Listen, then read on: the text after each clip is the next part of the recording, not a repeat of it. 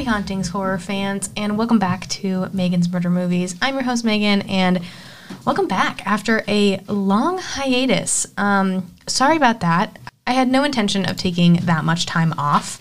Had some personal stuff going on, ended up leaving the relationship that I was in, and so then I took some time to drive to Oregon to visit family and hang out for a little bit, and I didn't pack any of my podcast equipment or anything. So that's why we were on such a hiatus for, like 2 months, which really bummed me out because I felt so good in like the work that I had been putting into the podcast this year, but just with where I was mentally, there was no room for podcasting. And I also didn't want to have to like pack up all my equipment and try and have a quiet place at my dad's to find time to record and edit and do all of that. I just wanted to like enjoy time with family. So thank you for everyone who reached out during that time and was super kind and encouraging. I have missed this so much though, and I'm really excited to get back into it for a Halloween episode. I could not let Halloween pass by without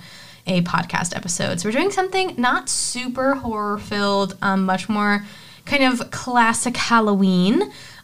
Today we are going to be doing Sleepy Hollow. I'm excited to talk about this one. I don't want to yuck anybody's yum, but this one is not a fan favorite of mine. I do enjoy it. I try to watch it at least once a year, kind of during October, because it's definitely that vibe, but there are certain things in it that just aren't my vibe. Specifically the B plotline of Katrina and Ichabod's relationship, the age gap between Johnny Depp and Christina Ricci. It gives me the ick to watch it. If it's your thing, I'm sorry that it's not mine. And I'm not trying to take that from you, but this one isn't like a fan favorite of mine, but it's such a classic Halloween one that we had to do for the podcast. In terms of news, I don't really want to talk about too much since SAG-AFTRA is still on strike. I know writers were able to get to an agreement, which is amazing. SAG is still waiting on an agreement. So yeah, not going to be talking about too much horror news. I did watch Fall of the House of Usher. Loved. I did see Five Nights at Freddy's, and I had a fun time. Do I think it was groundbreaking? No. But do I think it was fun? Yes. Do I prefer Willy's Wonderland? Also yes. But it was a fun time. Without further ado, let's jump into Sleepy Hollow. Like I said, SAG's still on strike. Not going to be talking a lot, even though I'd love to go into some of the new horror news that we have going on. Just not going to be doing that. So follow me on social media, specifically Twitter. Right now, I need to start posting more on Blue Sky. I am on Blue Sky at mmurdermovies, same handle as Twitter and Instagram. I need to start posting more there. So if you want to know the horror news that I'm excited about, check it out over on social media, because I'm always quote tweeting and liking stuff. And I'm not going to call it X, so please nobody reach out and be like, it's not Twitter anymore, because that's not the vibes that we have going here. So without further ado, we can jump into a summary for Sleepy Hollow. Sleepy Hollow is a movie about a police detective named Ichabod Crane who is sent to a small town to investigate a series of murders by the mysterious Headless Horseman. It is currently streaming on HBO Max, which is where I watched it, and then you can also rent it on like Prime Video or Google Play, wherever you get your non-physical media. The Rotten Tomatoes score, audiences give it about 80, and critics gave it about a 70%. I probably sit more with the like 70. It's kind of a mid-range movie for me. I'm a huge Tim Burton fan. The score, Danny Elfman did a phenomenal job for the score of this. I think the score is one of my favorite parts of it. It really is just the B plot of the relationship between Ichabod and Katrina's character that it just pulls me out of like the setting. So now we can jump into our cast breakdown, and we will start with our main character, Ichabod Crane, who is played by Johnny Depp. He's an American actor, producer, musician, has appeared in tons of films. He made his debut in the horror film A Nightmare on Elm Street, which I'm hoping to do soon on the podcast. In the following 2 years, he appeared in the comedy Private Resort and the war film Platoon, another great film. And then he was also in Slow Burn in 1986. A year later, he started playing a reoccurring role as Officer Tom Hansen in the police procedural television series 21 Jump Street from 1987 to 1990, which he played until the middle of the 4th season. During that time, he experienced a rapid rise as a professional actor. In the 90s, he starred as the title character in the films Crybaby and Edward Scissorhands, and then through the rest of the 90s, he played in Arizona Dreams, What's Eating Gilbert Grape, Benny and June, Dead Man, and the title characters Ed Wood, Don Juan DeMarco, and Donnie Brasco. He also starred in Fear and Loathing in Las Vegas. He was in The Ninth Gate, and then, of course, Sleepy Hollow. In the early 2000s, he appeared in the romance Chocolate, the crime film Blow, and the action film Once Upon a Time in Mexico. He was also in the drama Finding Neverland. Additionally, he was in the horror films From Hell and Secret Window. He also portrayed the title character Sweeney Todd in Sweeney Todd, the Demon Barber of Fleet Street, and he appeared in Public Enemies in 2009. He started portraying the role of Captain Jack Sparrow in 2003 and has played that role many times since then in the 4 sequels, and this is one of his more famous roles. He was nominated for an Academy Award for Best Actor for his performances in The Curse of the Black Pearl, Finding Neverland, and Sweeney Todd. He also portrayed Willy Wonka in Charlie and the Chocolate Factory, and he was also in Alice in Wonderland, the live action. In 2010, he went to star in The Tourist with Angelina Jolie and was nominated for a Golden Globe Award for Best Actor in a Motion Picture Comedy. He starred in Dark Shadows in 2012 with Michelle Pfeiffer. He was in The Lone Ranger in 2013 and Transcendence in 2014. He reprised his role in Alice Through the Looking Glass and starred in the drama Minamata in 2020. He's also done some animated work in King of the Hill, SpongeBob SquarePants, Family Guy, and Rango in 2011. Then we can move on to Christina Ricci, who we have talked about on the podcast before, I'm pretty sure. Yes, we did, because we did the Addams Family. So we talked about her in that episode, but we'll talk about her again today. And she plays the character of Katrina Van Tassel. Christina is an American actress known for playing unusual characters with a dark edge. She works mostly in independent productions, but also has appeared in numerous box office hits. She is the recipient of Golden Globe, Screen Actor Guild, and Primetime Emmy Award nominations. She made her film debut at the age of 9 in Mermaids, which was followed by a breakout role as Wednesday Addams in The Addams Family, and its sequel, The Addams Family Values. She went on to appear in Casper, and Now and Then, both in 1995, and this established her as a teen idol. At 17, she moved into adult-oriented roles with The Ice Storm, which led to parts in several independent films, such as Buffalo 66, The Opposite of Sex, Pecker, all in 1998, Prozac Nation, Pumpkin, and Monster. She also starred in 200 Cigarettes, Sleepy Hollow, both in 1999, Anything Else, Cursed, and Penelope, and then Speed Racer. In 2021, she had a supporting role in The Matrix Resurrections. On television, she has appeared as Liza Bump in the final season of Ally McBeal, and had one guest role on Grey's Anatomy, for which she received an Emmy Award nomination for Outstanding Guest Actress. She also starred in the ABC series Pan Am from 2011 to 2012, and produced and starred in the series The Lizzie Borden Chronicles. And then she was also in Z, The Beginning of Everything. In 2021, Ricci began playing Misty Quigley on Showtime's Yellow Jackets, for which she received her second Emmy nomination, this time for Outstanding Supporting Actress, and she also appeared as Marilyn Thornhill in the Netflix series Wednesday. In 2010, she made her Broadway debut in Time Stands Still, and she is the national spokesperson for the Rape, Abuse, and Incest National Network. And I will say that while on hiatus, I did finish season 2 of Yellow Jackets finally. I sat down and made myself finish it. I have a really bad habit of not finishing shows because I don't want them to be over. So I'll watch most of the series and I'll just leave 3 or 4 episodes because I'm I'll when I feel like finishing it, when I want it to be over, I'll finish it. And then I don't get around to it because I don't want it to end. So even though I know we're supposed to be getting more Yellow Jackets, I still held off. But I did finish it, and it was phenomenal. Then we have the role of Lady Mary Van Tassel, who is Katrina's stepmom, and she is played by Miranda Richardson, and she's an English actress who has worked in TV, film, and theater.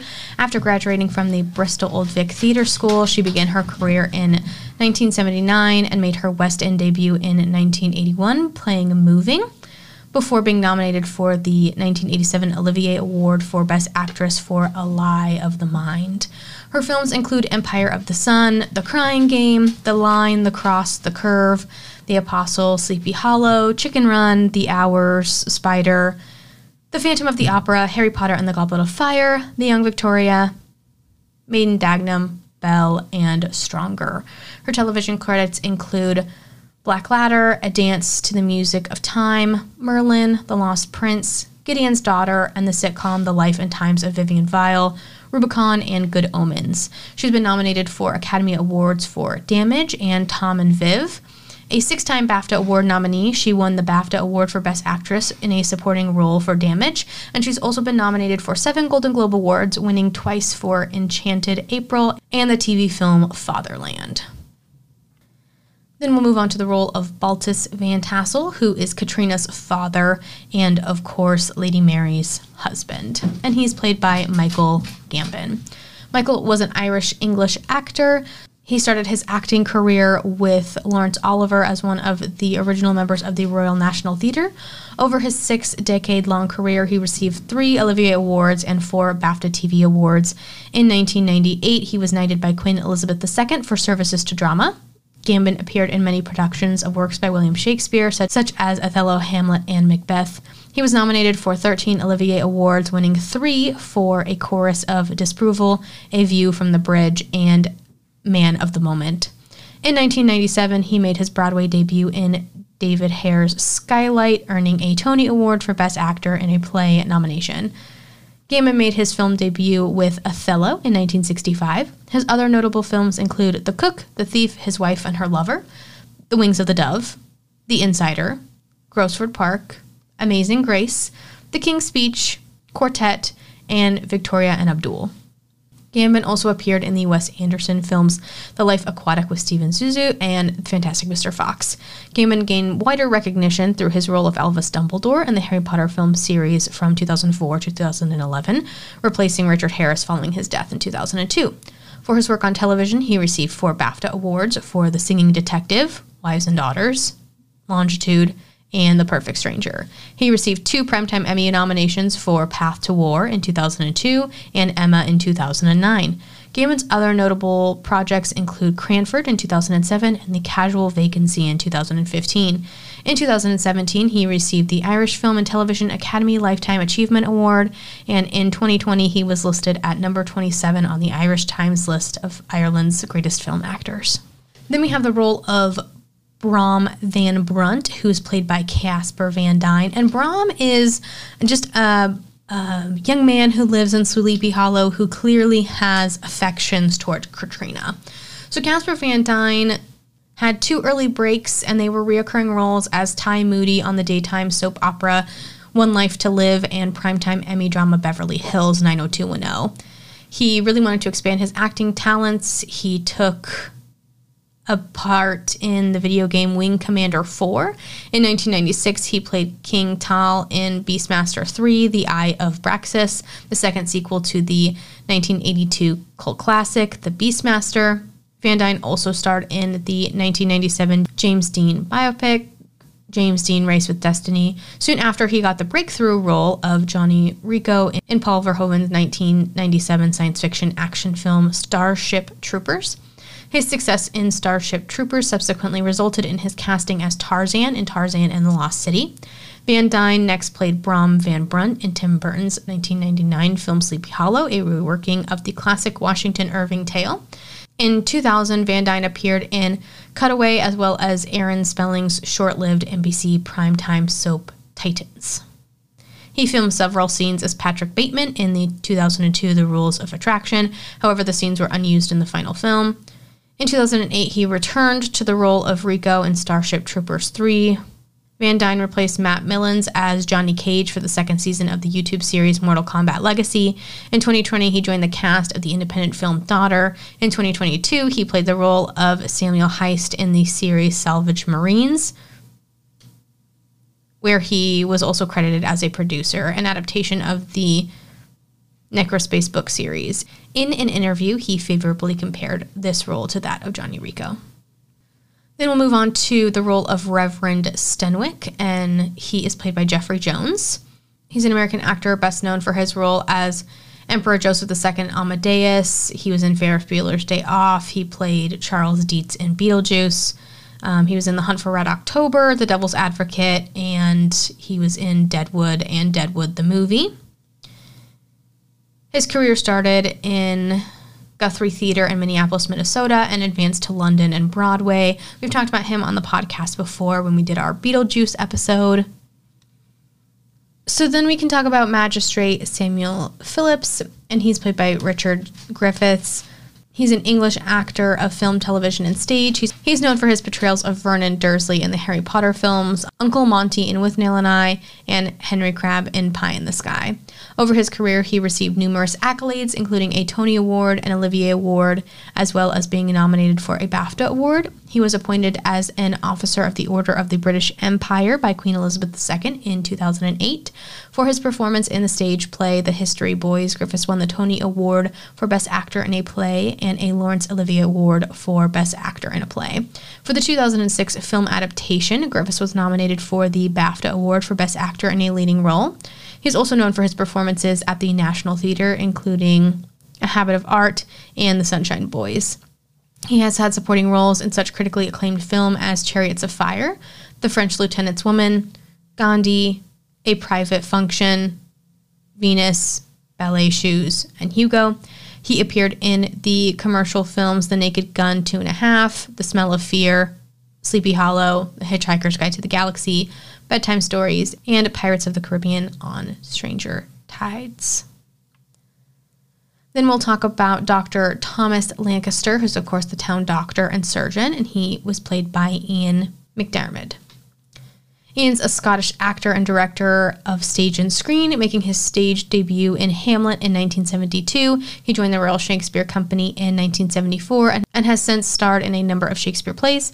He's received an Olivier Award for Best Actor for Insignificance and a Tony Award for Best Feature Actor in a Play for Faith Healer. He gained prominence for portraying Emperor Palpatine / Darth Sidious in the Star Wars multimedia franchise, starting from Return of the Jedi. He also acted in Groky Park, Dirty Rotten Scoundrels, Restoration, and The Lost City of Z. Then we will talk about the town notary, James Hardenbrook, and he's played by Michael Gough. He was a British actor who made more than 150 films and television appearances. He's known for his role in the Hammer horror films from 1958, with his first role as Sir Arthur Holmwood in Dracula, and for his recurring role as Alfred Pennyworth from 1989 to 1997 in the four Batman films directed by Tim Burton or Joel Schumacher. He appeared in 3 more Burton films, including Sleepy Hollow. He was in The Corpse Bride and Alice in Wonderland. He also appeared in popular British television shows, including Doctor Who. In 1956, he received a British Academy Television Award for Best Actor at the National Theatre in London. He excelled as a comedian, playing a resigned and rueful parent in the play Bedroom Farce. In 1977, when the comedy transferred to Broadway, he won a Tony Award for that role. One of his most well-received West End roles was as Baron von Epp in the revival of A Patriot for Me.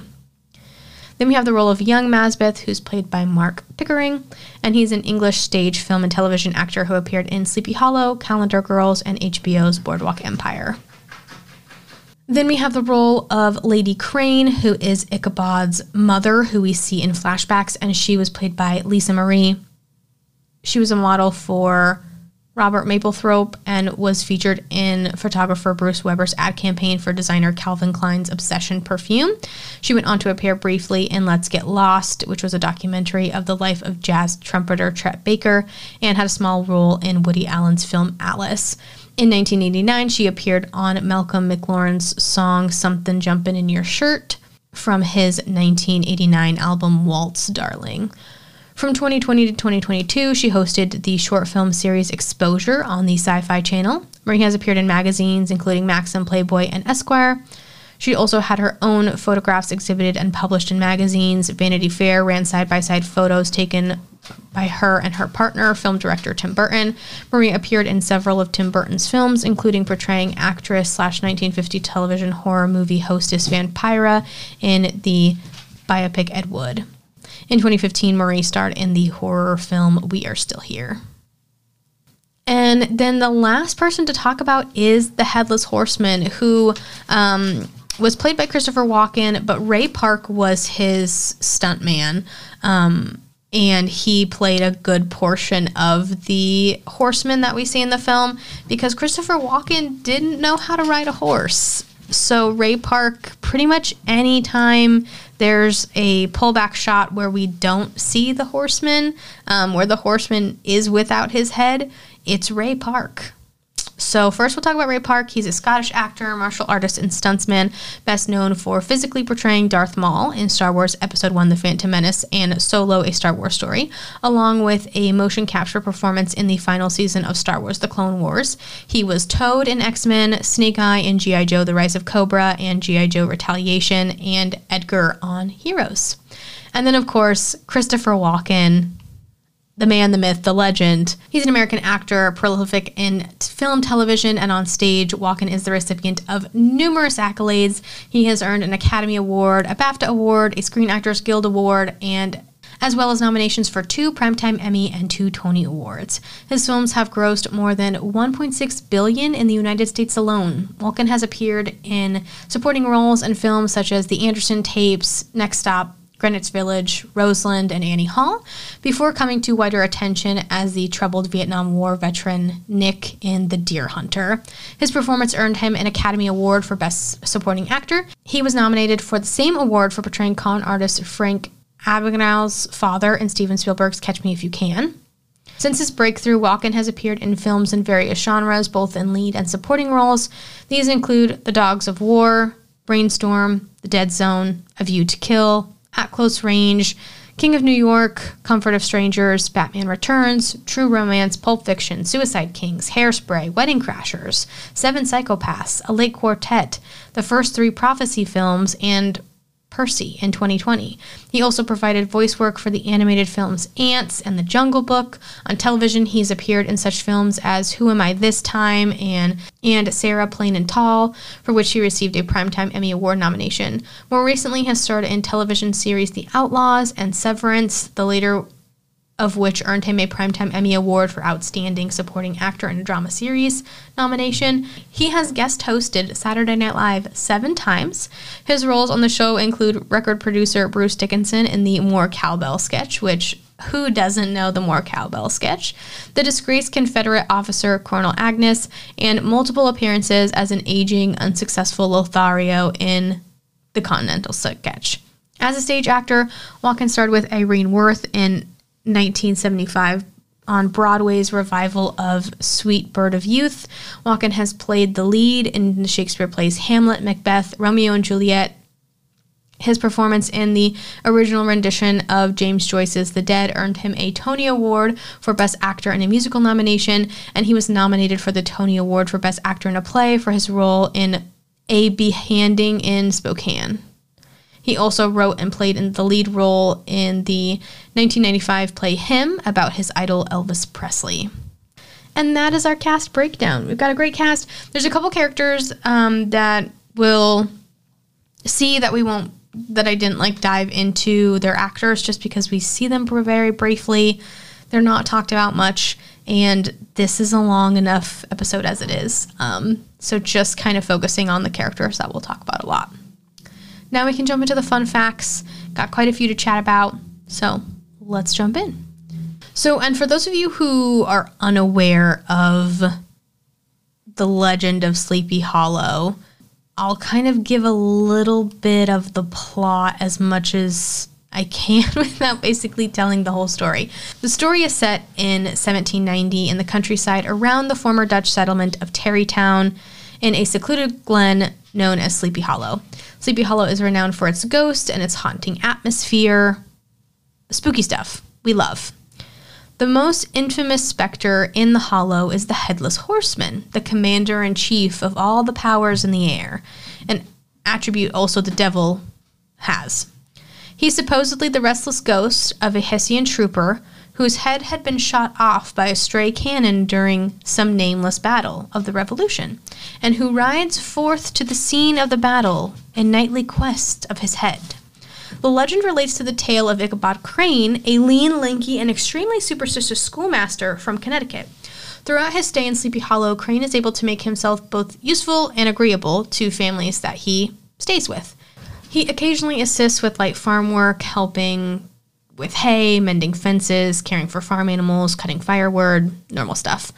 Besides his more dominant role as the schoolmaster, he also assists various mothers of the town by helping to care for their young children, taking on the more gentle role. Crane is also quite popular among the women of the town. He's got education, which makes him gossip of the town because everybody thinks he's cute.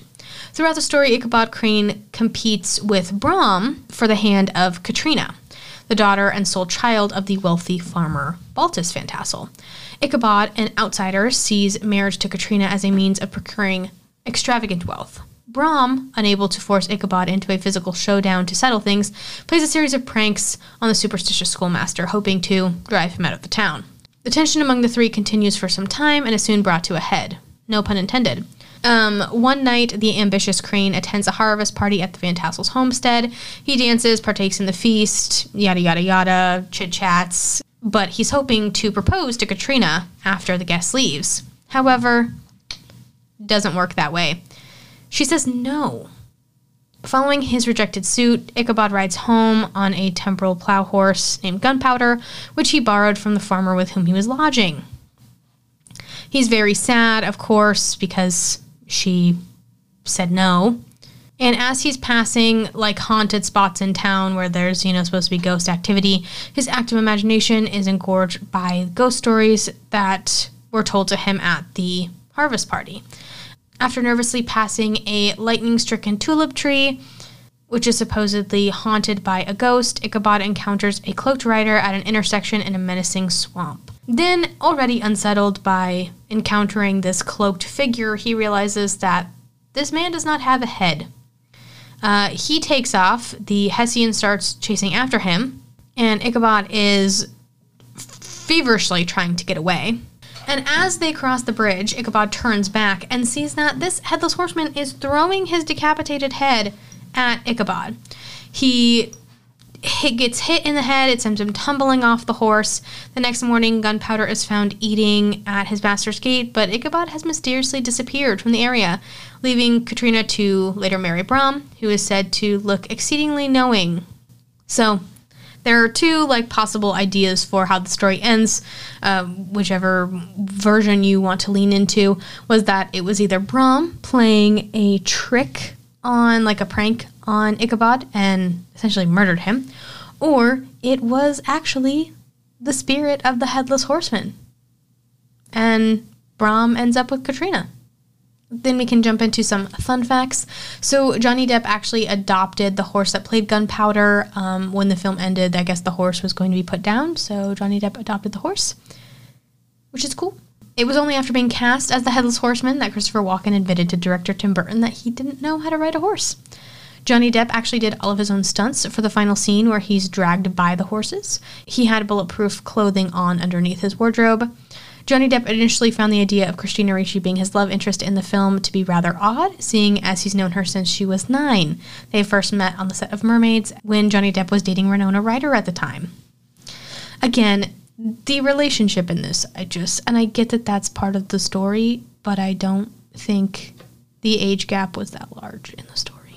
And they look, they don't even look close to the same age, I feel like. She looks so young. it doesn't do it for me. Sir Michael Gambon wanted to keep his severed head and send it via proxy to interviews and dinner parties as a joke, which I think is hilarious. At around 3 minutes, we see a scarecrow when Peter Van Garrett gets his head cut off by the Headless Horseman, and this is very remnant to the opening pumpkin and scarecrow from The Nightmare Before Christmas, which is another Tim Burton classic. Tim Burton has stated in DVD commentary that he dislikes it when children are spared from danger in horror movies, and so we see two very, very young children. We don't witness them, but we know that they've happened. One victim in the film is a baby who's still in its mother's womb that was beheaded, and another one is a young boy of maybe 5 or 6 who we see get dragged out of the cellar by the horseman. We don't see the beheading, obviously, but we know that that's what happened, and there are 18 decapitations in this movie. At around 1 hour and 30 minutes, in order to escape the Headless Horseman, Ichabod sets fire to the windmill. Instead of simply burning down, the windmill explodes in a huge fireball. This would be due to a dust explosion, which is when fine powder suspended in the air, like flour, is ignited. According to the director's commentary on the DVD, during the church scene where the doctor is killed by a blow to the head, they accidentally hit him so hard that he ended up having to go to the hospital. The role of the witch in the Western Woods was originally much larger than in the finished movie. Dialogue about her was originally in the scene where Ichabod and Katrina had their midnight talk. These lines made it into the trailer. Later, in a deleted scene, Ichabod would have found the beheaded body of the witch outside her cave, which we will talk about when we get there. The Headless Horseman's horse is named Daredevil, the same name of Brom Bones Van Brunt's horse in the Washington Irving short story. Miranda Richardson plays both Lady Van Tassel and her twin sister, the witch in the Western Woods.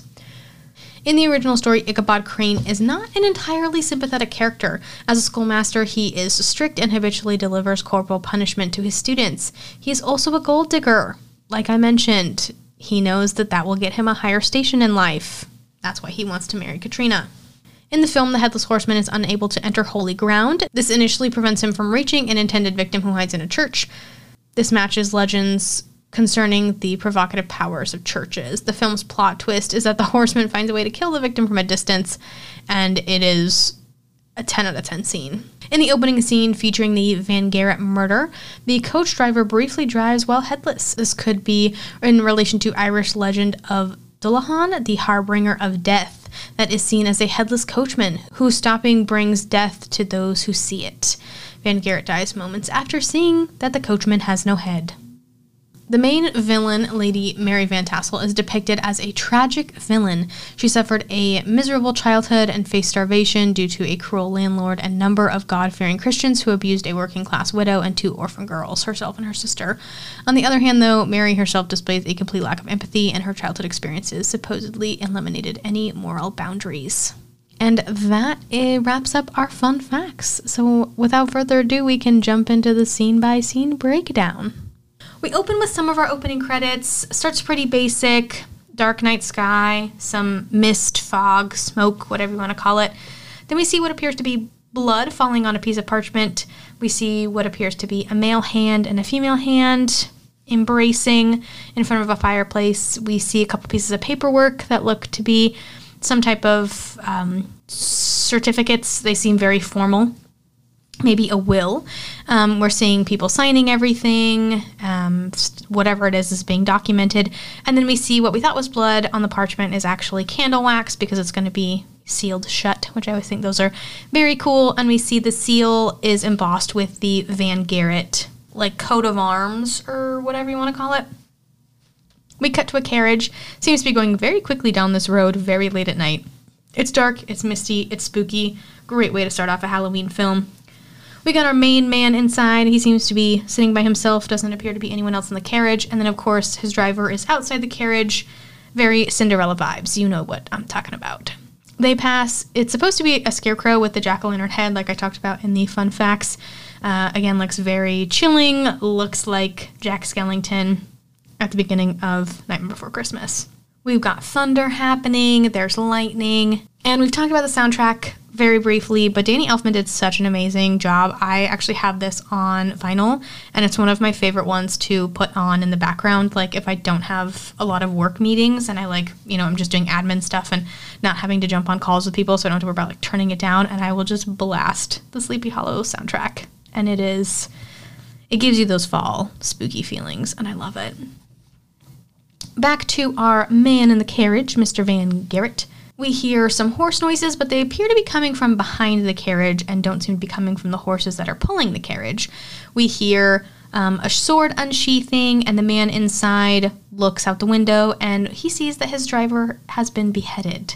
So there's really nobody controlling the carriage. Van Garrett then has to jump from the carriage, and this carriage is still taking off full speed down the road. He jumps into the cornfield trying to escape whatever force is after him. He runs into the corn a little bit, and then he ends up running into the scarecrow that we had seen just seconds earlier with the jack-o'-lantern head.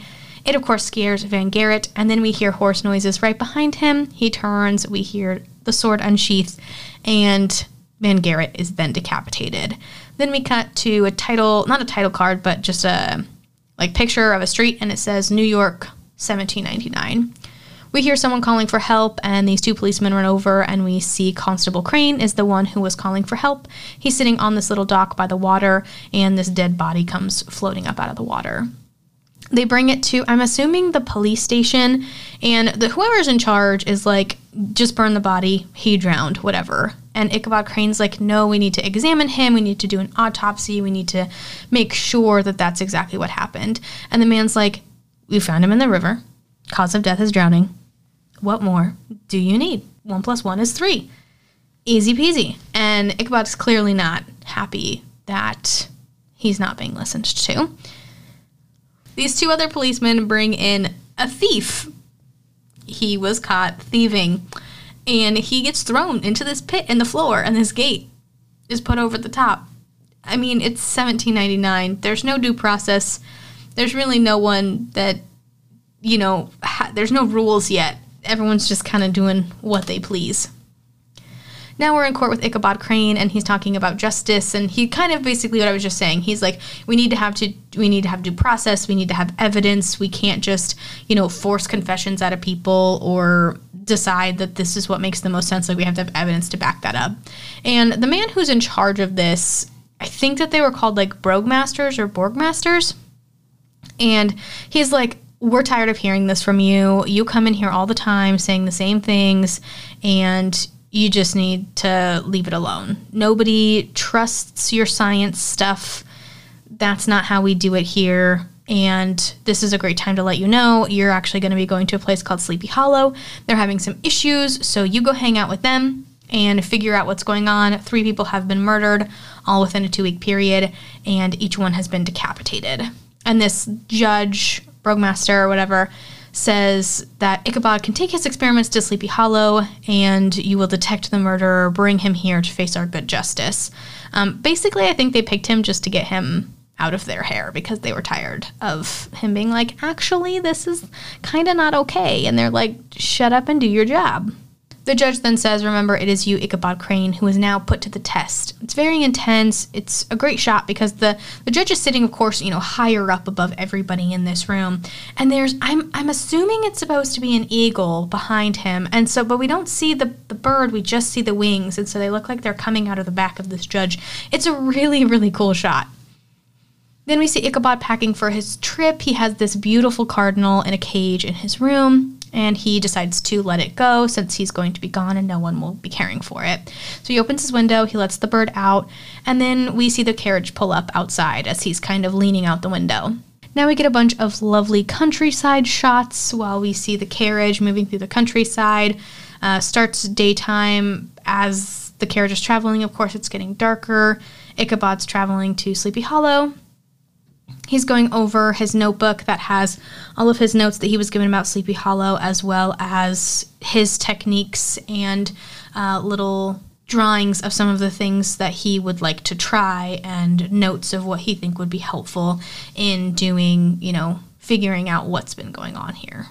Next, we see Ichabod playing with this very interesting tool. I guess is maybe the right word for it. He's created it, and you're not exactly sure what this tool is used for, but The music in this scene also is really great because the whole time it starts off very kind of soft, and then it builds throughout the entire scene of him traveling to Sleepy Hollow, which is great, builds up the unsettling feelings. Like I said, it's getting darker outside. We hear wolves howling, which seems to kind of startle our dear Ichabod a little bit. He seems to be dozing off in the carriage, and then the road gets a little bit rougher, and he's finally dropped off just outside the town of Sleepy Hollow. It seems to be a very small town, may even be the wrong word for it. I would say it's maybe closer to a village. I don't know technical terms if that's correct, but it's very small. The carriage doesn't even stay long. It drops Ichabod and then it continues on. And it doesn't even bring him into the town. It drops him like at the gate of the town, essentially. And we can see that there is a cemetery to the left and what looks like a little place where they keep their livestock to the right. There's a bunch of sheep that we see as Ichabod's going down this road further into the town. And as he goes further down, he sees a couple people, but everyone's inside and everyone closes their windows as they see him walk up. Nobody comes to greet him. Nobody seems happy to see him. Everyone just shuts their windows. There is a little perimeter fence, and he sees a couple men with weapons just outside the fence. We assume that these are just volunteers that are trying to protect the town from whatever this being is that is decapitating people. And so we see one man with his gun talking to another younger boy. We assume he's talking to his father. We learn later that yes, it is his father, but I feel like it's a fairly easy assumption to make from the way they interact. We don't hear them talk, but the way they interact in that quick scene.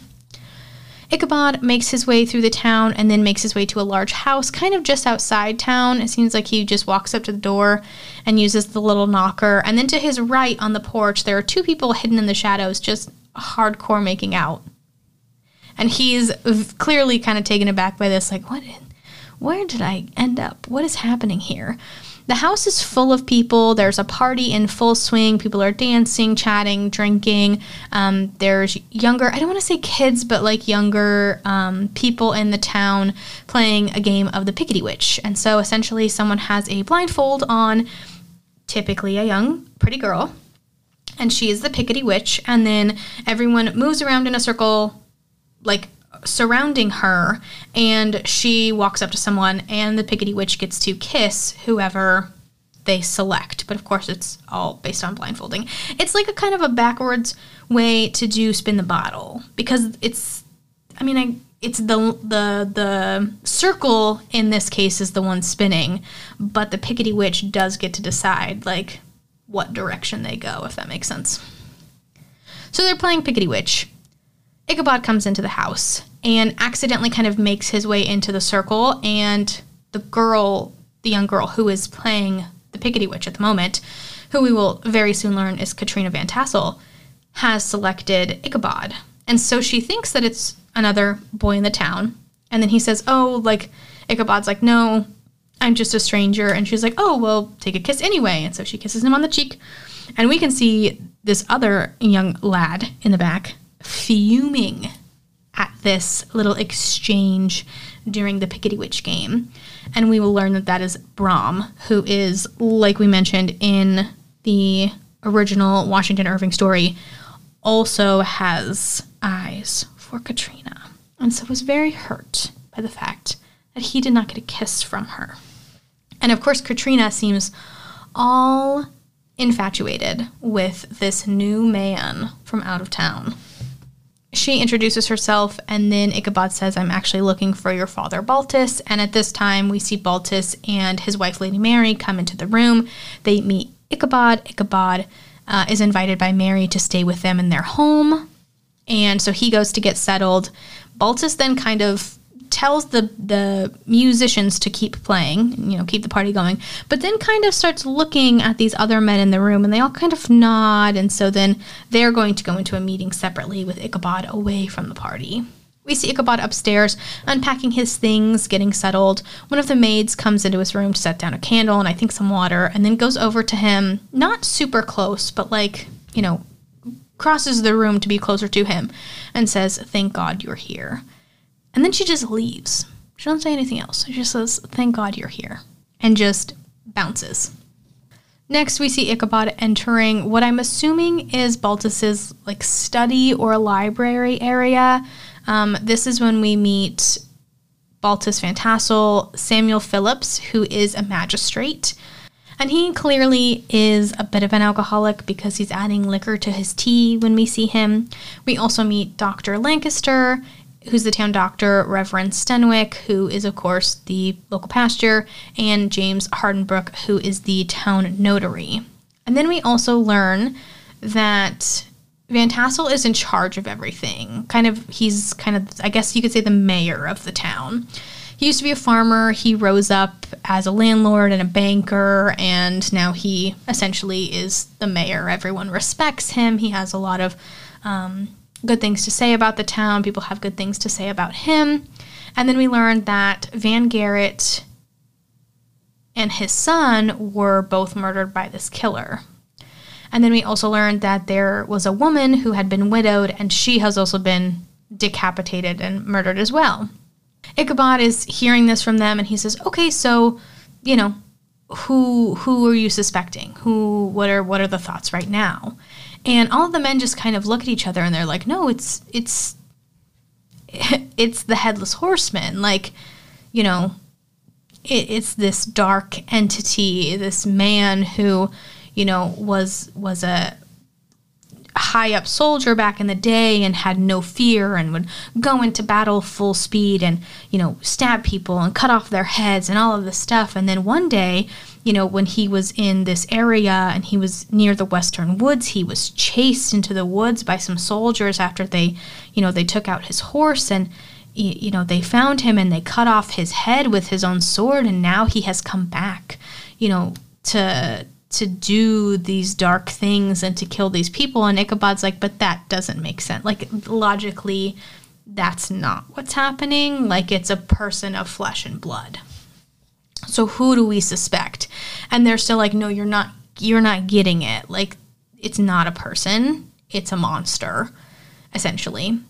And then Ichabod is like, I've brought books and I've brought things, and I'm going to figure out who is doing this. Like, again, it has to be someone of flesh and blood. And the Reverend grabs the Holy Bible and is like, this is the only book that you need to read to understand what's happening here. And Ichabod seems shocked. He's like, I don't understand what's going on. They also dropped the piece of knowledge on him. I think I glossed over that quickly, that not only were they decapitated, but all of their heads were taken. And they say that all the heads were taken back to hell. And Ichabod kind of sits down and he's looking a little more concerned, and he's like, okay, like, I still am unsure as to why you guys think that it is this man who lived, years ago and was murdered in the woods. And we see while Van Tassel's telling the story of this, Hessian, we see this happening. We see his horse get shot down. We see him riding into battle. He's like sharpened his teeth to make him look even scarier. And he goes into the woods on this snowy afternoon after his horse Daredevil is shot and comes across these two young girls collecting firewood. And he holds his finger up to tell them to be quiet. And then one of them looks him dead in the eye and breaks a stick, which of course brings the other soldiers coming in. He gets slaughtered, and we see the girl who essentially gave him up, who made the noise to draw the soldiers' attention to their area. She stays behind a tree and watches the whole murder take place.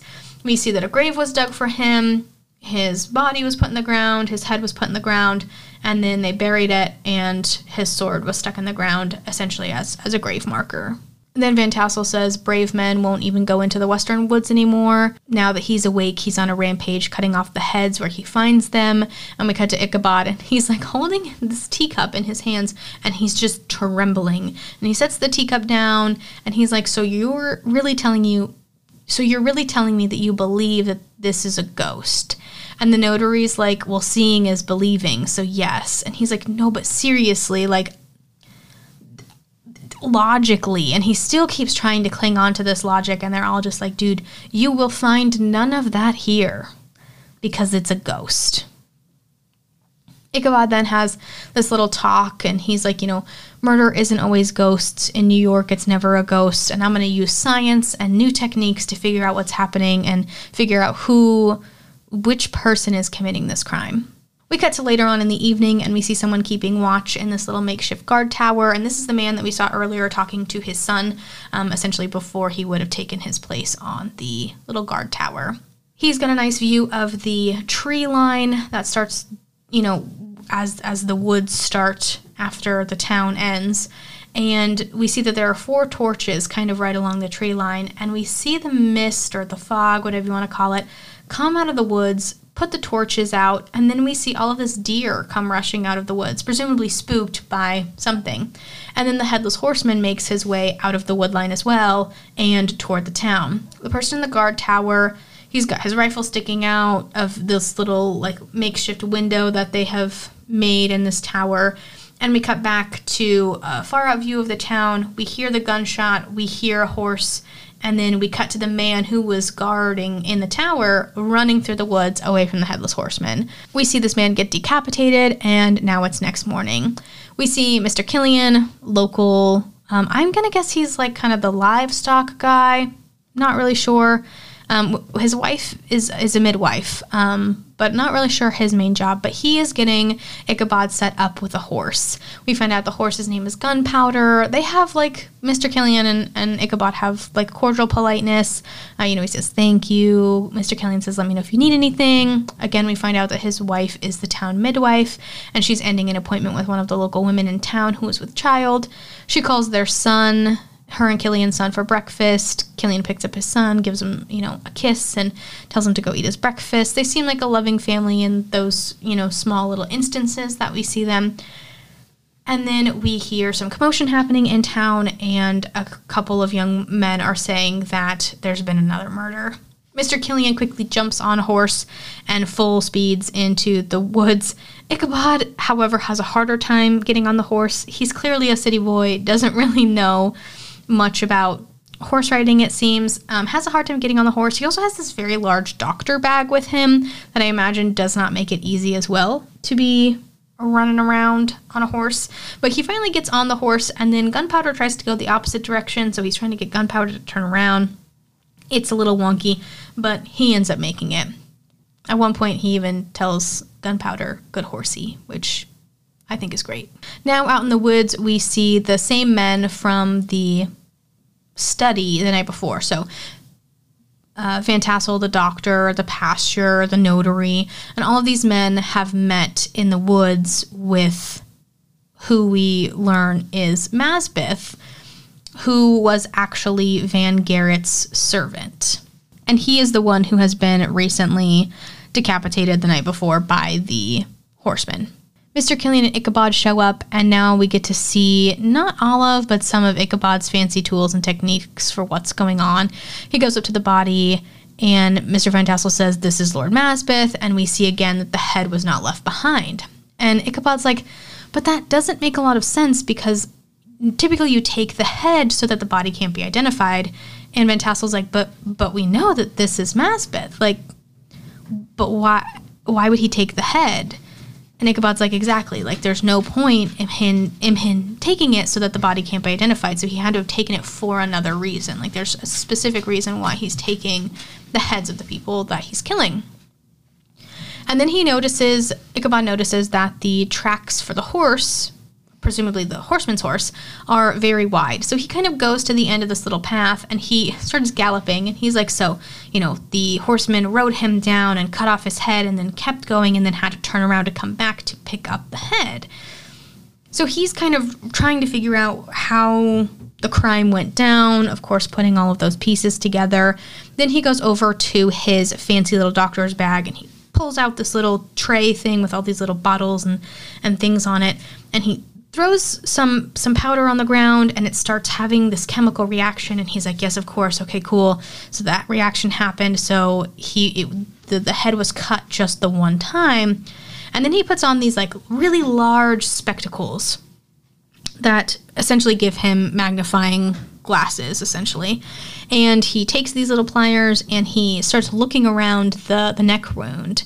And we see this beetle crawl out of Mazbeth's neck, and it clearly just sets Ichabod off. Like, he doesn't want to look at it. He's clearly not super, like, he's comfortable around dead bodies, but he's also still a little bit squeamish, which I loved through the movie, is just kind of seeing him grapple with, like, his intrigue into death and dying and the science behind it, but also being like, ugh, like, he gets a little cringy.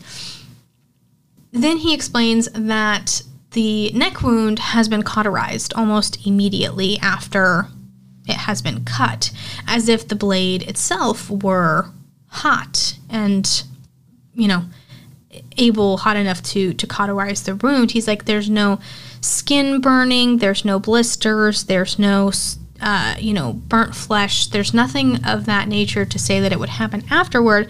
Like, the sword would have had to be a perfect temperature, essentially, to cauterize it at the same time as cutting it off.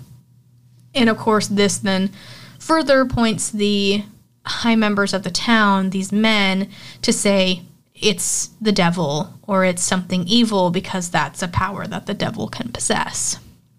And Ichabod's frustrated because he's like, he can't figure out how it could have happened in a realistic standpoint. But he's not buying, of course, the devil idea. Next, we are back in town. They're having a funeral for Mazbeth. Sadly, his son that we saw at the beginning, he's maybe 12. He's at the funeral, and he offers his services to Ichabod once the funeral's over. And Ichabod's like, no, that's okay. You know, you need to worry about taking care of your mother. And the boy's like, my mother's already passed, so he has no one. He's hoping that Ichabod will maybe take him under his wing. Ichabod originally says no, and then as Ichabod's getting ready to leave the cemetery, we see Phillips comes up and tells Ichabod that Mazbeth wasn't the 4th victim, but he was actually the 5th. And Ichabod's like, what are you talking about? And Philip says, 5 victims, 4 graves. And then we see that Van Tassel's kind of watching the two of them talk. So Phillips, like, waves his hand and quickly walks away, like their conversation was over, like it wasn't anything important. And then Ichabod turns to young Mazbeth and is like, go to the Van Tassels, have them prepare you a room in the servants' quarters. Wake me in the morning. I hope that you have a strong stomach. And the next morning, we see that they have exhumed all of the bodies, and Ichabod is checking to see what Phillips could have meant by 5 bodies, 4 graves. And as he's checking over the woman who dies, he sees that there is a cut on her stomach. So they bring her to the town, like, doctor's office, and it's so great because they just, like, burst into his office. And he's like, we need to operate. And the doctor's like, but she's dead. It's like one of my favorite lines. And he's like, well, yes, when I say operate, I mean I need the use of the operation table. And so he kicks everyone out. Ichabod kicks everyone out, and he's got all of these crazy tools, and he starts cutting into this woman. And we don't see this happen, but we know that's what he does. He comes out of the doctor's office, and he is covered in blood. And they are like, what did you do to her? And this is when Ichabod says that the widowed woman was pregnant, and her unborn child was also decapitated. It's now evening, and Ichabod is on gunpowder. He seems to be taking him back to the barn area where he's kept, and he's walking over. He's on gunpowder, and they're walking over this covered bridge in town. Ichabod stops the horse, and because he hears, like, stuff behind him, we see that it ends up being just a frog, and then we hear a horse from behind Ichabod. So he turns back around, and there's nothing. But we still hear this horse in the distance, and then we see what appears to be the Headless Horseman with a pumpkin, like a jack-o'-lantern, that he's carrying, which is the iconic image of what we think when we think the Headless Horseman is the horse with the person and carrying the jack-o'-lantern. Ichabod, of course, is terrified and freaks out, so he takes off on gunpowder. The horseman takes off after him. The Headless Horseman then throws the jack-o'-lantern at Ichabod. It hits him in the head. He falls off of gunpowder, and the horseman rides off. And then we see that it was actually Brom from the party playing a joke, pranking Ichabod. And so he stops his horse and takes off his cloak, and all of his friends are like, ah ha ha ha ha, Brom, you're so funny, hilarious, ah ha ha. And Brom's like, I know, aren't I just the man? Then we come back to Ichabod, and he's having this flashback of when he was a child playing with his mother. He clearly seemed very close with his mother, and in the flashback, he's maybe 7 or 8. Then we see his mother's holding some flowers. We see this red door against this like white brick wall. We see this really large open fireplace, and we see this man kind of standing behind them who seems to be very judgmental. We see that Ichabod is scared as a child during thunderstorms, and his mom shows him this little, like, optics twisty thing. And so it's like this circle, and then there's 2 pieces of string, one on either side of the circle. And on one side of this circle is a picture of a cardinal, and on the other side is a picture of a cage. And so when you twist the strings in your hand back and forth, it looks like the cage has the bird in it, and then the cage is empty, and then the cage has the bird in it, and then the cage is empty. It's just a little optics trick. But so she shows him that to calm him down during the thunderstorm, and Ichabod thinks that it's just the coolest. And then we see Ichabod wake up. He's in bed. He comes downstairs at the Van Tassel house. He pours himself a glass of water, and then he realizes that someone's in the study. And so he goes to see. It's Katrina. She's reading by the fire. He apologizes for disturbing her, and she says, oh, no, it's no intrusion. And she puts the book that she's reading under the couch cushion, and Ichabod asks about this, and she explains that they're her mother's books, and her dad's not a big fan of them. And we find out that Katrina's mother died 2 years ago, and the new lady, Mary, was actually Katrina's mother's nurse when her mother was sick. Ichabod then talks with Katrina about the relation to the Van Garretts and the Van Tassels, and Katrina explains that the town is small enough that everyone is pretty much related either by blood or by marriage because it's a small town. We learn the Van Garretts were the richest families in the town. We learn that the Van Garretts brought the Van Tassels to Sleepy Hollow, set them up in a very small cottage, which was kind of broken down, but that Katrina's father worked very hard to bring them higher up in society, build them a nice house that they're living in. And Katrina says that she remembers living very poorly in the cottage, and so she's very thankful for everything that her father has given her. Katrina says she has something to show Ichabod, and then she gives him a book of spells and charms. He says he has no need for it, and she says, you're so certain of everything. He takes the book and opens it, and then he sees that it was actually her mother's book. And Katrina mentions that this is protection against harm. And Ichabod then says, you're so certain of everything. And Katrina smiles. Then we see the 2 of them on horseback go out into the middle of this field that looks abandoned.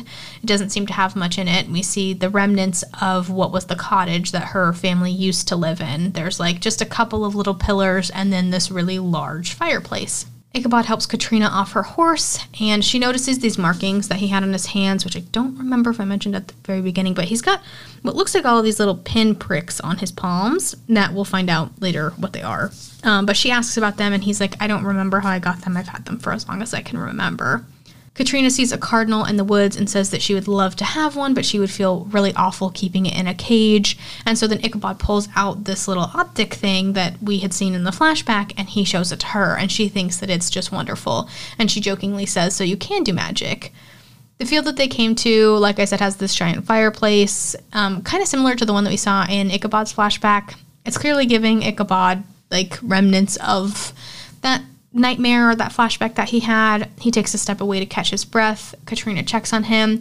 They talk about cardinals, and Ichabod explains to her that it's actually optics when she, asks about it, saying that he can do magic. He's like, no, it's optics. It's true, but it's not true at the same time. Our mind fuses the images together, and we see both of them moving in tandem. Then we cut to later in the evening. We're back in town.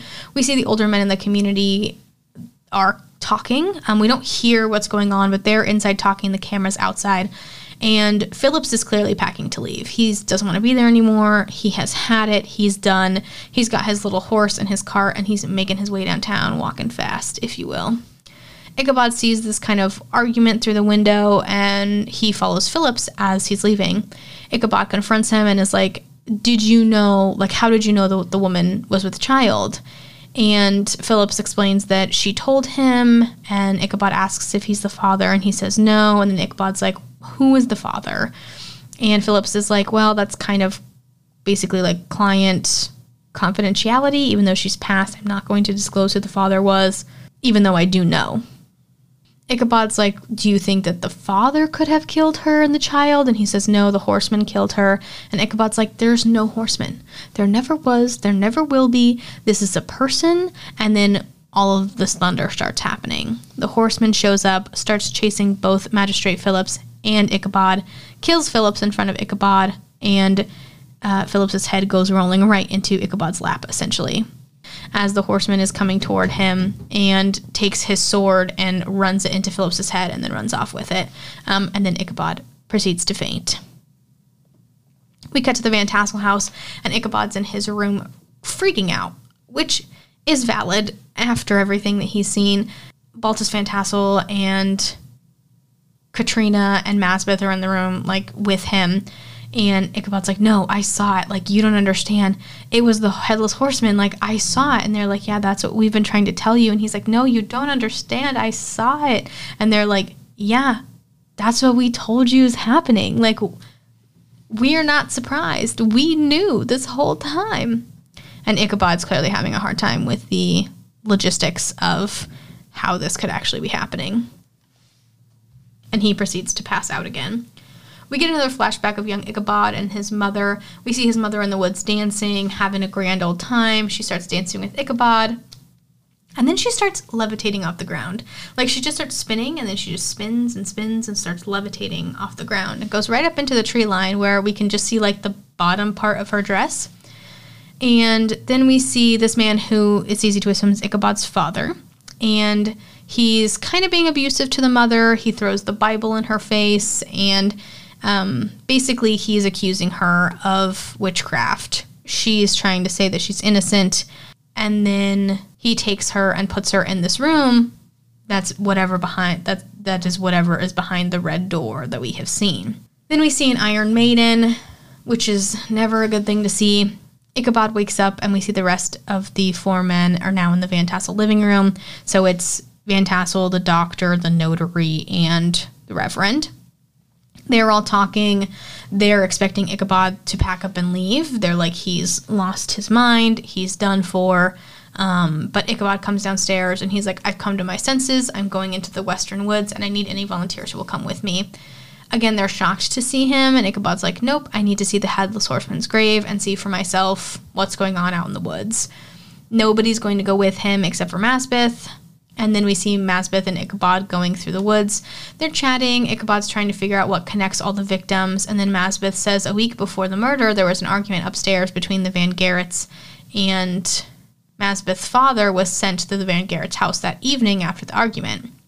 Masbeth then points out that the woods are really quiet. There's no birds singing. There's no crickets. It seems like there's pretty much nothing happening out there. They hear kind of a creaking behind them, so they pick up their pace a little bit and go into the woods deeper. Then they come to this little cave area, and they hear what appears to be a woman kind of singing, humming, whatever you want to call it.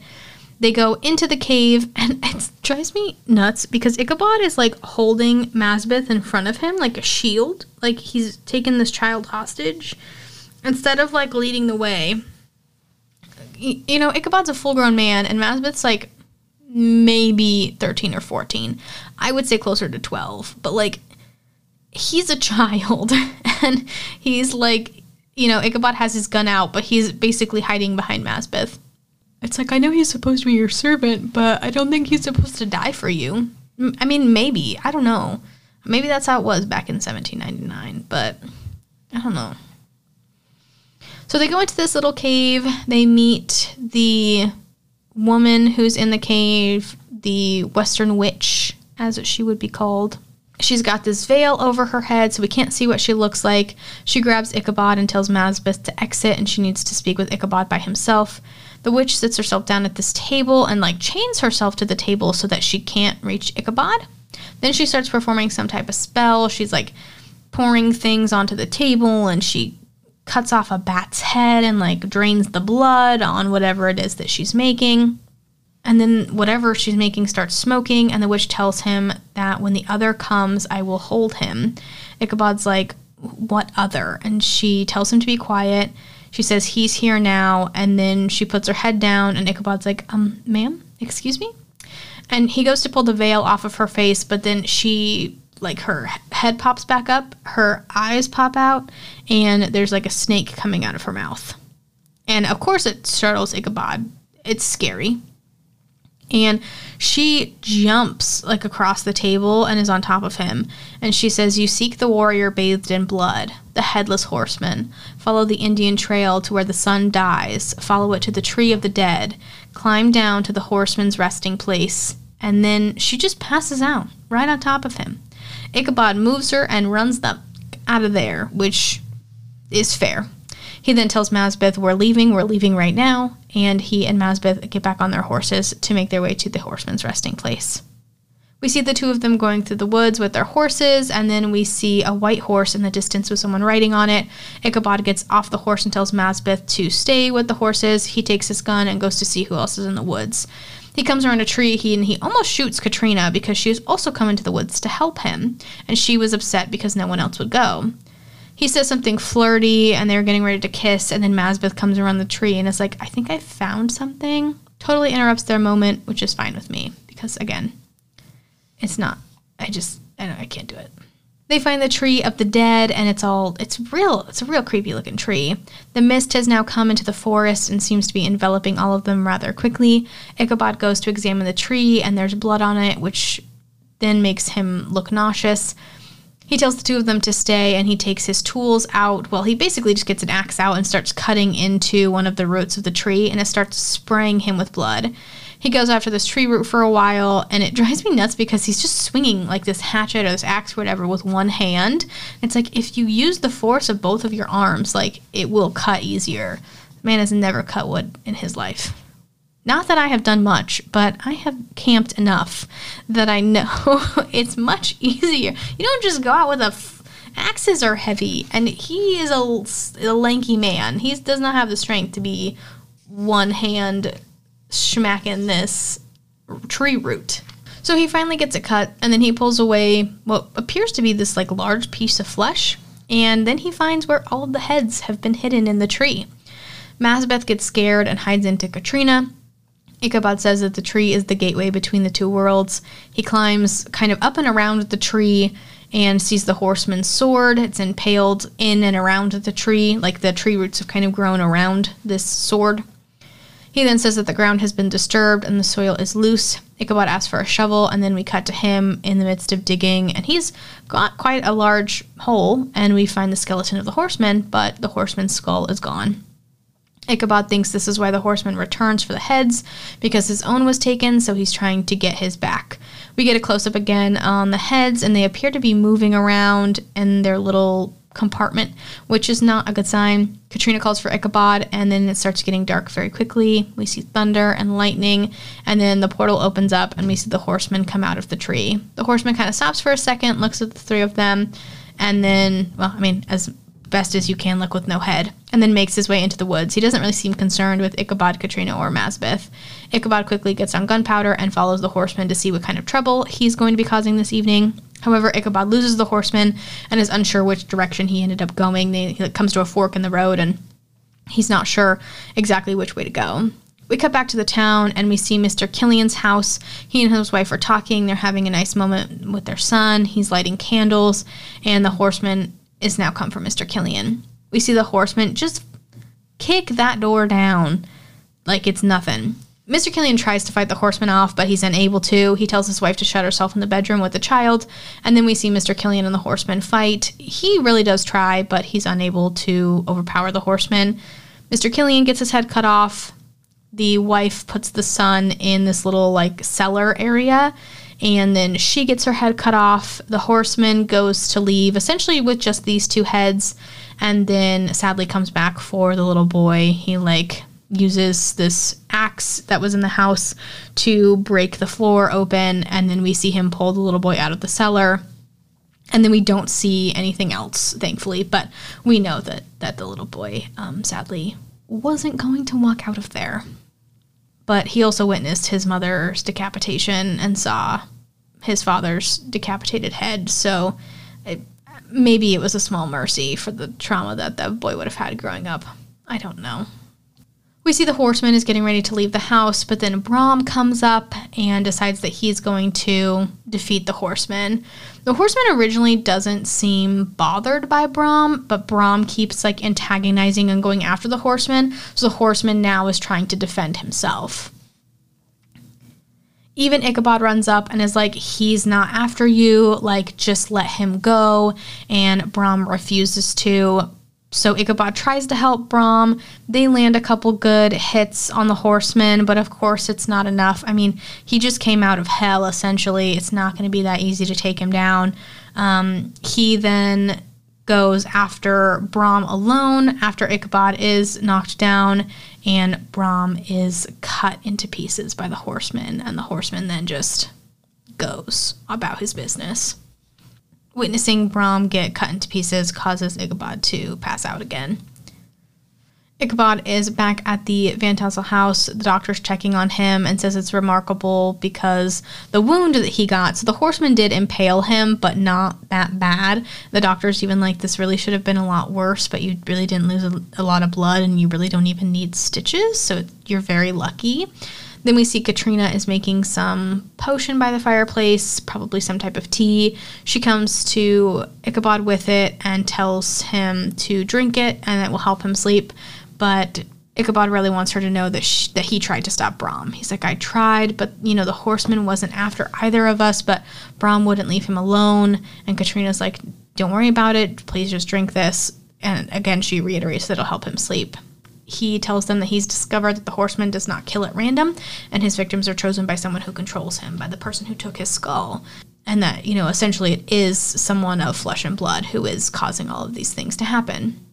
Van Tassel just thinks that Ichabod has gone off his rocker again. Katrina then finally makes him drink the tea that she made, and he falls asleep. We get another flashback of Ichabod's father coming out of the room behind the red door. Ichabod then goes in behind him and finds his mother dead in the Iron Maiden. It's really intense and really bloody. He's like looking at the Iron Maiden after his mother like calls out for him from inside there, and then realizing that it's his mother, he kind of stumbles back and rests his hands on these two like torture tools that are just a bunch of spikes, and that's why he has all those holes on his hands. This startles Ichabod awake, and he jumps up. Katrina's sitting on the edge of his bed watching him sleep, and she asks him if he had a nightmare, and he says that he remembered a bunch of stuff that he had forgotten. She asks him what, and he says that he dreamed of his mother and that she was innocent. She was the child of nature, but she was condemned to murder by his father. His father murdered her to save her soul because the dad thought that she was a witch. Ichabod says that he was 7 when he lost his faith. Katrina then asks what he believes in, and he says science. He says cause and consequence. He believes in reason. He says that he shouldn't have come to Sleepy Hollow, and she says, will you take nothing of value when you leave? And he says, no, I will take a kiss from a lovely young woman. And, this is, of course, calling back to the Pickety Witch. Ichabod apologizes for talking about their kiss after Brom's passing, and Katrina says, I've cried for him, but my heart's not broken. She asks if it's a bad thing and if she's wicked for it, and Ichabod says no. Then Ichabod says, perhaps there is a bit of witch in you because you have bewitched me. Ichabod then falls back asleep, and when he wakes up, Lady Van Tassel's in his room. She pours him some water, and he tells her, like, no, don't worry about that. You're the lady of the house. Like, you should not be serving me. And she explains that the maid ran away because she was scared, so she left Sleepy Hollow. Ichabod asks where Katrina is, and Lady Van Tassel says she watched over you until dawn, but now she's taken her leave. We see Mazbeth come into the room, and Ichabod sits up in bed and says that he feels fit to face another day. We then see him on the floor with all of these pieces of paper. He's like crawling around, trying to figure out in his head how everything matches up. He's like, I saw all the men arguing, and then Phillips was killed. Ichabod's trying to figure out how they're all connected. He thinks that it would be best to make a list of every single man, woman, and child in Sleepy Hollow and try and rule them out on whether or not they will be targeted by the horsemen. And then he's hoping that would maybe help him see some type of pattern. Ichabod gets the idea that they need to go to the notary, so he brings Mazbeth with him, and the two of them head to the notary's residence. Once they get inside the business/residence, Mazbeth finds his father's satchel sitting in the back on like this bookcase, kind of hidden behind things. He wants to know what it's doing there. They find the notary hiding in a closet, and he tells the two of them that they need to leave him alone. Masbeth then brings the little like satchel / briefcase down. They find that Van Garrett had actually made a new will just before he died, like the night that he died, and he's actually the father of the unborn child that was murdered. And in his new will, he left everything to the widow and his unborn child. They also secretly got married, and they find a marriage certificate as well. So everything that was supposed to be left to Van Garrett's oldest son, who was also murdered, would have then been passed to the widow and child. But they were murdered as well. Ichabod's putting all the pieces together. Of course, the Reverend is the one who married them, so that's how he's connected. Dr. Lancaster attended the pregnancy because, like, she knew already, as did Phillips. And, of course, the notary made everything official in terms of the will. And Masbeth was there as a witness for the marriage because he's the one who signed as the witness. So Ichabod's happy because he finally has most of the pieces connected. Hardenbrook says that he didn't know everyone was going to be murdered and he has no idea what's going to happen. Ichabod then explains, the horseman needs his head back, and once it's restored, he'll go back to hell. Otherwise, he's just going to be, doing whatever he's told because of whoever has the head. Ichabod explains that the next of kin, based on the family tree in the Bible that was given to him, is Baltus, so he would be the next heir to the Van Garrett fortune, basically. So this puts a larger target on Baltus. We get back to the Van Tassel house, and Ichabod finds Katrina in his room. He asks her why she's in there, and she says because it's your room, and then she says that she missed him. She asks where he went, and he explains they went to the notary, and clearly Ichabod does not feel like he can trust her. He's not being super forthcoming. Katrina's like, my father thinks you should return to New York, and Ichabod asks why, and she says she's not sure. And she says perhaps he looked in your notebook and didn't like what he found, and of course all of the notes that he had written down about the conspiracy and the secret, Baltus's name was written down on that same paper. Then Katrina asks about the papers that Ichabod's holding, and he says that they've been to the notary and that they found evidence, but he needs to get back to business, so he asks her to leave. She kind of begrudgingly says, okay, I'll leave you to what you're doing, and she leaves, but before she does, she turns around in the doorway and sees which drawer he puts all of the paperwork in, and then Ichabod freaks out when she's gone because he sees a spider on the floor, and he jumps on the chair in the room and asks Masbeth to kill it. The spider goes under the bed, and so Masbeth gets on the floor to see where the spider went, and then he sees that there is what appears to be an evil eye drawing enchantment drawn on the floor under Ichabod's bed. Masbeth says someone has cast a dark spell against you, and Ichabod seems really shocked by this. It's now evening. Masbeth is sitting in a chair sleeping, and Ichabod is pondering all of the information that he has been given, and then he comes to some kind of conclusion. He wakes Masbeth up, and the two of them head downstairs and follow a figure out into the fog. We see this person moving through the woods. They've got a large cloak on, so we aren't sure exactly who this is. Ichabod and Masbeth continue to follow this person into the woods, and at one point, Ichabod tells Masbeth to hold back, finally, not putting this child in danger. And he goes around a tree to kind of see where this figure stopped, who it is, all this stuff. And we see that Lady Van Tassel is having sex with someone in the woods. She pulls a dagger out from next to her. She cuts her hand. She places the blood on the man's back that she's having this affair with, and Ichabod seems very uncomfortable. Of course, he retreats back into the woods, and then he and Masbeth make their way back to the house. And once they are back in Ichabod's room, he notices that all the evidence that he had found is missing from inside of his desk. He goes out and finds Katrina at the old cottage that her and her family lived in, and she is burning the evidence in the fireplace, and she says she did it so that he couldn't accuse her father. And she says that if Ichabod actually knew her father, that he wouldn't have such harsh thoughts about him. Ichabod says, why would you be trying to conceal all of this then? If you really think he's guilty, then why are you trying to hide it all? And she's like, I want you to leave me alone. And he says he can't. He says it was really brave of her to follow him into the western woods. And he's like, I think even that day you loved me. And she's like, well, why would I have to be afraid if my father was controlling the Headless Horseman? Clearly it would have been fine either way. Then she gets on her horse and she goes to leave. But before she does, she turns back to Ichabod and says, I curse the day you came to Sleepy Hollow. And she rides off. Ichabod gets back to the house and is talking with Lady Van Tassel. She's telling him Katrina does not wish to see him. She's refusing to leave her room until Ichabod's gone. Ichabod goes to exit the dining room kitchen area that they're in, and Lady Van Tassel's like, it's interesting you've not mentioned or asked me how I've cut my hand. She's got this bandage over her hand. And you've also you've tried not to look at my hand. I'm assuming for that reason.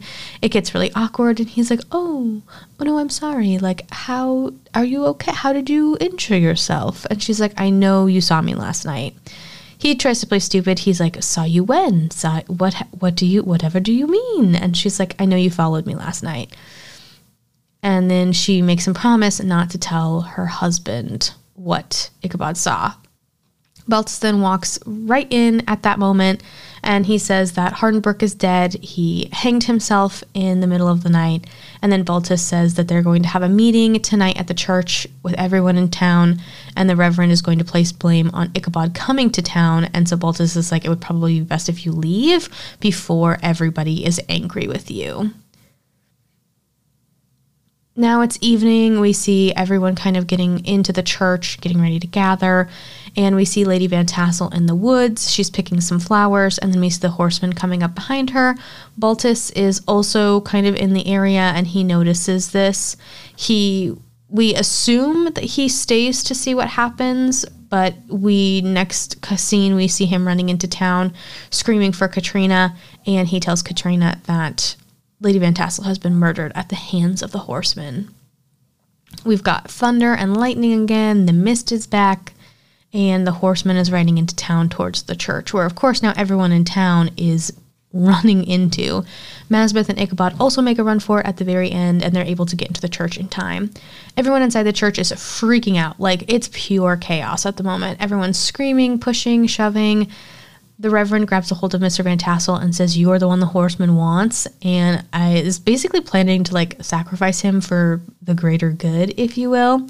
The horseman is unable to step foot on the church property because, of course, it's holy ground, and the horseman is from hell. We see Katrina fall to the ground, and we're not totally sure what she's doing, but it seems like she's drawing something on the ground. Baltus then takes, I think it's Ichabod's gun, because there's a whole scuffle that goes on between the Reverend and Baltus and the doctor and Ichabod. And I think that Baltus ends up taking Ichabod's gun, and he points it to the doctor and the Reverend and is like, anyone who tries to put me out there will get a bullet. And then the chaos goes more. The doctor's like, look, it's time to confess our sins, and we need to move on from this. We need to try and make things right. The Reverend then picks up this large wooden cross and hits the doctor over the head with it, which causes Baltus to panic, and he accidentally shoots the Reverend. It's a complete disaster. So now the doctor's dead, the Reverend's dead, and the town people are freaking out because a gun just went off. And they are now kind of coming for Baltus because they're like, why would you do that? What are you doing?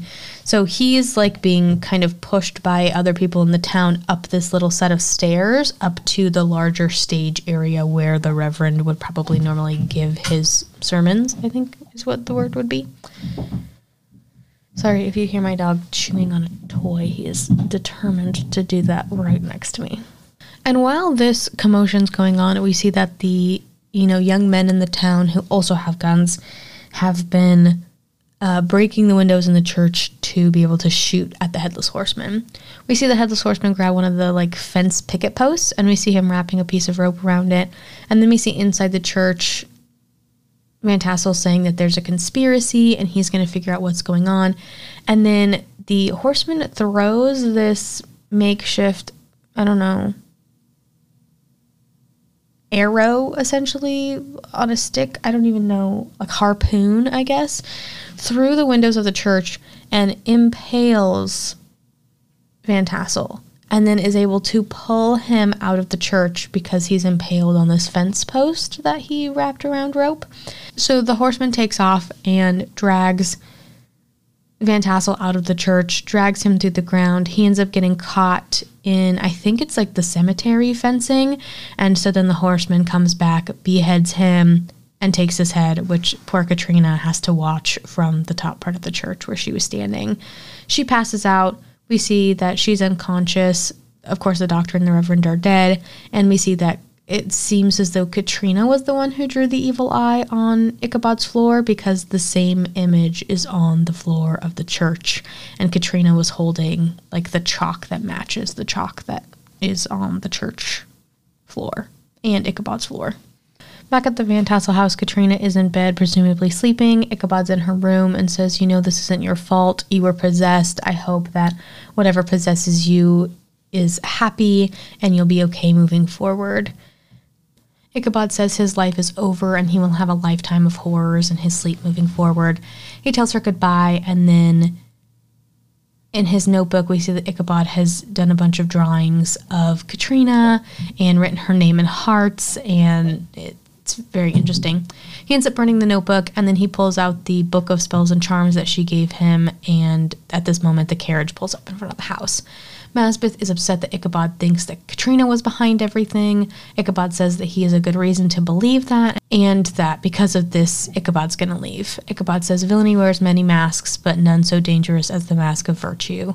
Masbeth looks like he's going to cry. Ichabod says goodbye to him and then gets in the carriage to leave. We see that Katrina is awake now, and Masbeth sees Ichabod leave in the carriage. Katrina then goes to the window and sees the carriage pull away. As he's leaving the town, he sees Lady Van Tassel's body being pulled off of one of like the morgue carts or coffin carts, whatever they were calling them. And we see that, we assume it's Lady Van Tassel because we see the cut on her palm. Ichabod in the carriage then pulls out the spell book that Katrina gave him, and he opens it and he finds out that what was under his bed and what she drew in the church was actually a protection spell against the evil eye, that you would do or write for someone you loved. Ichabod leans out the window and orders the man to turn around because he's actually not ready to leave yet. Ichabod jumps out of the carriage and goes to the doctor to check out the bodies of the Van Tassels. He checks both bodies, but he notices that the cut on the hand of supposedly Lady Van Tassel couldn't be her because there's no clotting, there's no signs of healing. The person was already dead when the cut was made to their hand. So this is not Lady Van Tassel. Back at the house, Katrina's sitting in a chair, and then look who's alive, Lady Van Tassel. Katrina faints when she sees this, and then we see Ichabod leaving the doctor right at this moment. He jumps in the carriage and full speeds to the Van Tassels. Next, we see Lady Van Tassel cutting off a lock of Katrina's hair, and Van Tassel has taken Katrina to this large windmill that's kind of dilapidated, and we see that Lady Van Tassel is actually the one who's in charge of the Headless Horseman. She's got the horseman's skull. She's now putting out a hit on Katrina, and as she's kind of putting this hit on Katrina, she says, if you do this one, you'll get your head back. And then we cut to the train. We see the horseman coming out of hell, and he's on his way to take Katrina, or take her head, basically. Katrina wakes up and starts to talk with her stepmother, and she's like, Father saw you die. And she's like, no, he just saw the horseman coming toward me. He didn't stay to watch everything. I just used the servant girl in place of myself, which is kind of harsh. We see a flashback of Lady Van Tassel cutting off the servant's head and putting the same cut on her hand.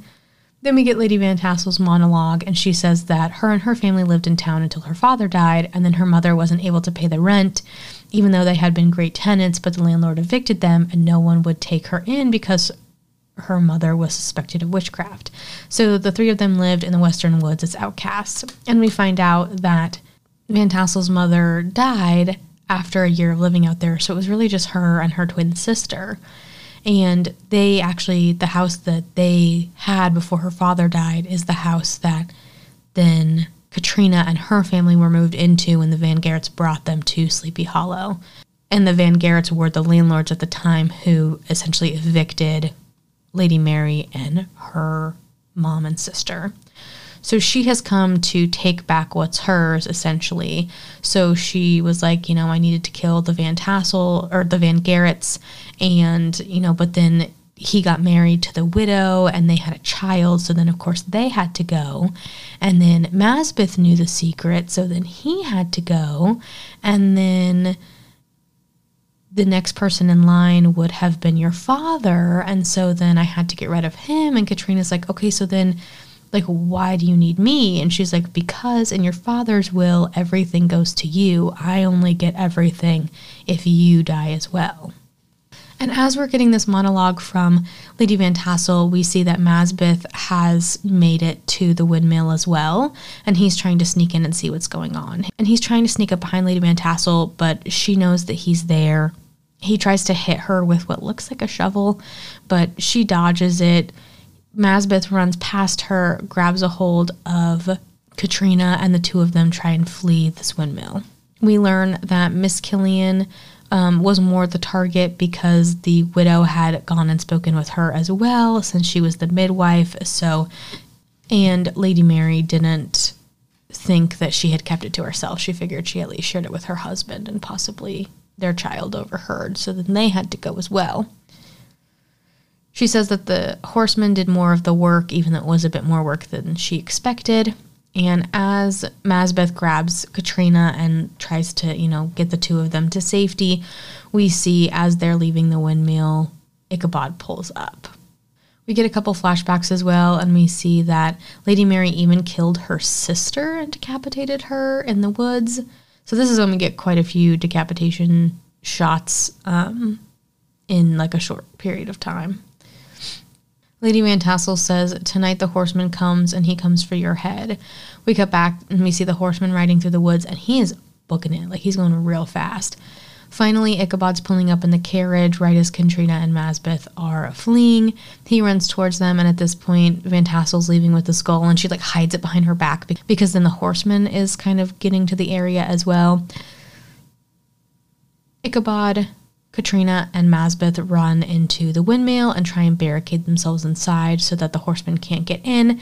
He ends up getting in, though, so the three of them have to make their way to the top of the windmill, and then Ichabod throws a lantern down to essentially set the windmill on fire, and the three of them have to ride the actual windmill pieces as they're blowing. They have to ride those down to get the safety. Then we see the windmill blow up. This, of course, doesn't kill the horseman. He's essentially immortal. So he comes walking out of the flames, kind of badass, and the three of them jump into the carriage and try and make their escape. The horseman gets on his horse and chase after them. And, of course, Lady Van Tassel is long gone. So the horseman's following the carriage real close behind. Ichabod has Katrina take the reins, and he takes his gun, and he gets on top of the carriage so that he can shoot at the horseman. The horseman has already jumped off of his horse and is kind of clinging to the back of the carriage, trying to pull himself up. The horseman and Ichabod have kind of a little fighting moment. Ichabod ends up getting knocked off the top of the carriage by a tree branch, but thankfully he falls right onto the horseman's horse, so he's not quite out of the battle yet. We see that the horseman is still trying to pull himself up on the carriage. He's kind of having a hard time. Ichabod has to jump from the horseman's horse and jump to the carriage. He pushes the horseman off, but the horseman gets back on his horse and comes up back to the carriage. Ichabod and the horseman fight on top of the carriage. It's a pretty intense scene. And then Ichabod, he tells Masbeth and Katrina to get on the horses on the carriage because they were just sitting kind of like where the coach driver would be. He tells them to get on the horses, and then he breaks the trailer hitch that's between the horses and the carriage. So the two of them are able to kind of go away. The carriage is now a driverless, directionless vehicle, and at the last second, Ichabod jumps off. He jumps onto the little part of the trailer that's still attached to the horses, and the carriage goes straight into this line of trees with the horseman still on it. They're still in the woods, and we see Van Tassel pull up on a horse, and she pulls a gun on Katrina. Ichabod tells her to run, and then Miss Van Tassel shoots Ichabod in the shoulder. Katrina, of course, then runs back to try and help him. And this causes Van Tassel to grab Katrina and hold her up by the hair as she calls the horseman over. Masbeth checks on Ichabod, and he's doing okay. And then Ichabod sees the skull bag that Van Tassel had been carrying the horseman's skull in. So he tries to quickly make his way over to get the bag. Van Tassel is trying to stop him. She ends up letting go of Katrina so that she can keep the power of the horseman, essentially. Because once he gets his head back, he's like, I'm out of here. I don't need this anymore. I don't need to be killing people. I got my head back. I'm chilling. So they are fighting on the ground, Ichabod and Lady Van Tassel, for this bag. And Mazbeth grabs this really large stick and hits Van Tassel over the back of the head with it so that she lets go. Ichabod grabs the skull, and at this moment, the horseman has made his way to Katrina and grabs her by the back of the hair and is getting ready to cut off her head. Then throws the head at the horseman, like gets his attention and throws him the head. He puts it back on his shoulders, and then we see the flesh and muscles and all of that stuff come back on his face, like it's growing back. It's a really interesting shot. Looks real painful. And then we see that this is, of course, the same horseman that we saw in the beginning. You know, he's got the creepy teeth and all of that stuff. And he, now that he is flesh again, or, you know, he's not alive, but now that he has his head back, he's ready to go back to hell. He doesn't want to be around anymore. He's done slicing and cutting off people's heads. So he gets on his horse, and then he goes and he picks up Lady Van Tassel and takes her to hell with him. But it's great because she's kind of unconscious after being hit over the back of the head with this large branch.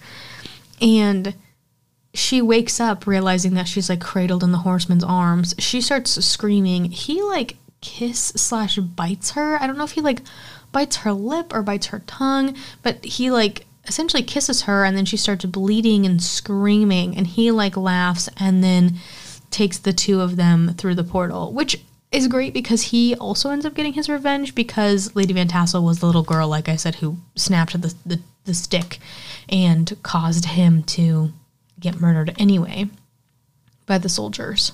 In the tree, we see that one of Lady Van Tassel's hands didn't make it through the portal, and so it's like kind of stuck out of the tree, which is pretty cool, but this causes Ichabod to faint. We also see that Ichabod was fine after being shot because he had Katrina's spell book in like one of his upper pockets, and so that's where he was shot, and the little book that she gave him ended up saving his life.